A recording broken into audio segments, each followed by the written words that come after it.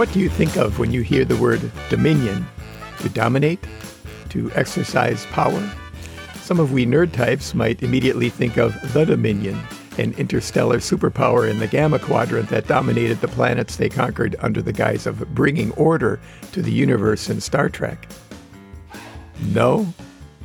What if Dominion wasn't about bending others to our will, but about acting as caretakers in accord with the nature of God?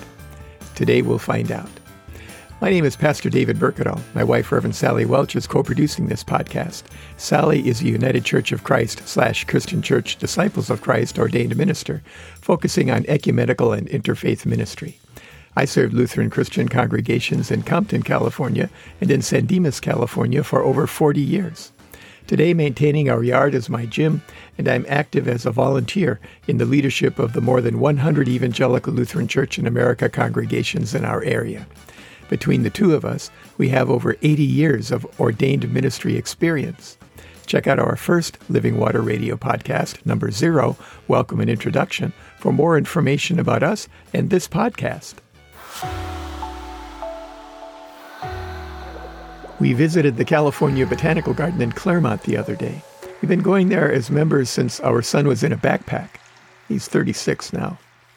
It's a beautiful place. It's kept pretty natural. It specializes in the preservation of native Southern California plants and habitats, including forests. We went there to reflect on climate change. A report by 234 scientists released last week by a UN task force called the Intergovernmental Panel on Climate Change reported that the world's average temperature has gone up by 2 degrees since the Industrial Revolution of the 19th century. The evidence for human-caused, or at least human-correctable, climate change has been piling up for some time, and it's getting to the point where we can't treat its reversal as a pastime. Recycling, using reusable products, even driving an electric car are not going to be enough. We see its consequences happening right now in rising sea levels, causing concern among island nations, an increase in the numbers and intensity of major weather events, including flooding in some areas and drought in other areas, and the shift from a limited fire season in California to a year-round one. In the Bible story of creation, the last thing that God does is to create human beings. Human beings have been described as the crown of creation for a couple of reasons. First, it's the last thing that God creates before he rests on the seventh day. It's like the cherry on the top. Second, God gives human beings dominion over all living things. Dominion means rule, as a king or queen rules, a king or queen who wears a crown. In Genesis 1:26 we read, "Then God said, 'Let us make humankind in our image, according to our likeness, and let them have dominion over the fish of the sea, and over the birds of the air, and over the cattle, and over all the wild animals of the earth, and over every creeping thing that creeps upon the earth.'" That same sentiment is seen in Psalm 8, verses 6 through 8. "You have given them," that is human beings, "dominion over the works of your hands. You have put all things under their feet, all sheep and oxen, and also the beasts of the field, the birds of the air and the fish of the sea, whatever passes along the paths of the seas." What does dominion mean? It means rule. Who is the ruler of all things? God. When God gives human beings dominion over all living things, he is giving us responsibility to have dominion as God has dominion. One of the nicknames for the state of Virginia is the Old Dominion. Why? Probably because it was the oldest of the American colonies to be under the dominion of the kings and queens of England during America's colonial period. How did that work out? Well, we had a revolution to get rid of that dominion because of unjust management. We have been given dominion over all things by God. I suppose it could be said that the earth is now in revolt against human beings for poor stewardship of the natural world we are demonstrating. Efforts to return to a benevolent rule of the earth by humankind sound to some like a progressive plot to kill our energy independence and the production of goods that maintain our economy, the envy of the world, but not me. I'd like to say now something as an old person that old people like to say, and that is, when I was growing up. When I was growing up, there were no environmentalists. There were no climate change warriors. In those days, people who were concerned for our environmental future and for that of future generations were called conservationists, and they were mostly conservatives. Attacking, and I think that's what it's going to take, attacking climate change is not a partisan issue. And I think it's important that we hold anyone or any political party accountable that tries to make it so for their own personal gain. And I think Christians are uniquely positioned to be that bridge, to help unify our approach by applying the idea of dominion. Dominion has never meant ravaging the natural world for our gain, though some have co-opted the Bible's language for their own benefit. Follow the money trail. Look at the outcome of the despoilers. Behold the greed of those who would not manage but exploit the natural world, and ask if you think that's what the Bible advocates. Whatever else "let us make humankind in our image" means in Genesis 1:26, it means that we have been created for a living relationship with the one true living God. We live in response to that relationship in the presence and power of the Holy Spirit. We live under God's dominion. As the psalmist says in Psalms 24, verses 1 through 2, "The earth is the Lord's, and all that is in it, the world and those who live in it. For he has founded it on the seas and established it on the rivers." We are middle managers under God's dominion. We are stewards and caretakers. We are responsible for the way we treat the natural world that God created. In the both-and worldview of the Bible, in the second creation story in Genesis 2, we read that God formed man, quote, "from the dust of the ground," quote, verse 7. And in verse 15, we see, "The Lord God took the man and put him in the Garden of Eden to till it and keep it."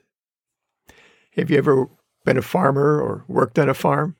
Have you ever had family members who worked on a farm? It's hard to be a farmer. It's a challenging way of life, calling for a wide variety of skill sets. It was the primary way of life for most people for most of human history. But now agribusiness and their factory farms and feedlots have pushed most sustainable production small farms out. Soil is losing its fertility. I think it was when I was on internship in Iowa that I read the story of a farmer who had won $3 million in the state lottery. A reporter asked the farmer what he was going to do with the money. He said, "Well, my wife and I have talked about it, and we figure that if we manage the money carefully and watch every penny, we can keep farming for another 5 years."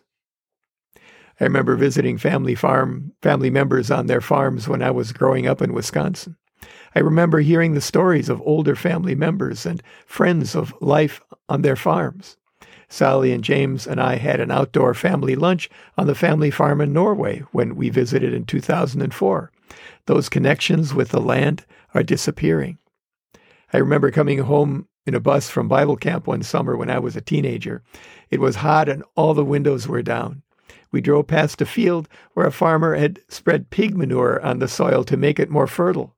The smell on a hot summer's day was overwhelming. Everyone hurried to push their windows up, except one big farm kid. He opened his window as far as it would go, filled his lungs through his nose, and said, "Ah, I'm home." Today, farming, the most basic enterprise in what it means to be human, sets people apart from humanity. And yet, we are still all caretakers of the beautiful and productive world God has placed in our hands. Our values and our votes matter. The way we live needs to change. It's not sustainable. Our lifestyles need to reflect what we believe, even while we still live the abundant life that Jesus came to give. God has dominion over us, and we have been given dominion over all living things, which includes all things that they need to thrive for continuing generations. How has God exercised that dominion? As a careless tyrant? As an exploiter? As a destroyer? No. God has given us life and the freedom to say no to God so that our yes would mean something. We ruin things again and again. We are faithless. We seek equality or superiority to God. And yet God continues to create, to be steadfast, and to be long-suffering in our indifference, and will continue until Christ's return and the day of judgment. God entered into our fallen world to redeem it at the cross. It is our only ultimate hope. But in the meantime, we have been given a responsibility to care for and preserve all living things and the natural resources they require until the day of judgment. God has given us stewardship over creation, and it is suffering. God has told us that the value of strength is in serving the weak. The value of voice is to be the voice of the voiceless. The value of power is to lift the powerless. And God has shown us that to God, the value of divinity is in emptying God's self and pouring out God's life for the sake of the world. This is what it means to care for God's world, the world that God created to reflect the love of God in which we live for the sake of the world and its future generations, for the sake of all that God has created. We see in God what dominion means. We see it on the cross. Let us live that love in the care of God's creation. Let us exercise our God-given dominion as a reflection of the living relationship we have received from the one true living God. Today, let's remember to pray for all those who have yet to get the vaccine, because they are most at risk to themselves and to others. And let's remember to pray the Lord's Prayer today, the one that Jesus taught us. If you don't know what that is, contact us at the Revs David and Sally at gmail.com, or send us a tweet to @DavidBurketall, and we'll send it to you. Send your prayer requests to the same addresses, and we'll include them next time. Send your comments there as well. As always, we encourage you to stay hydrated.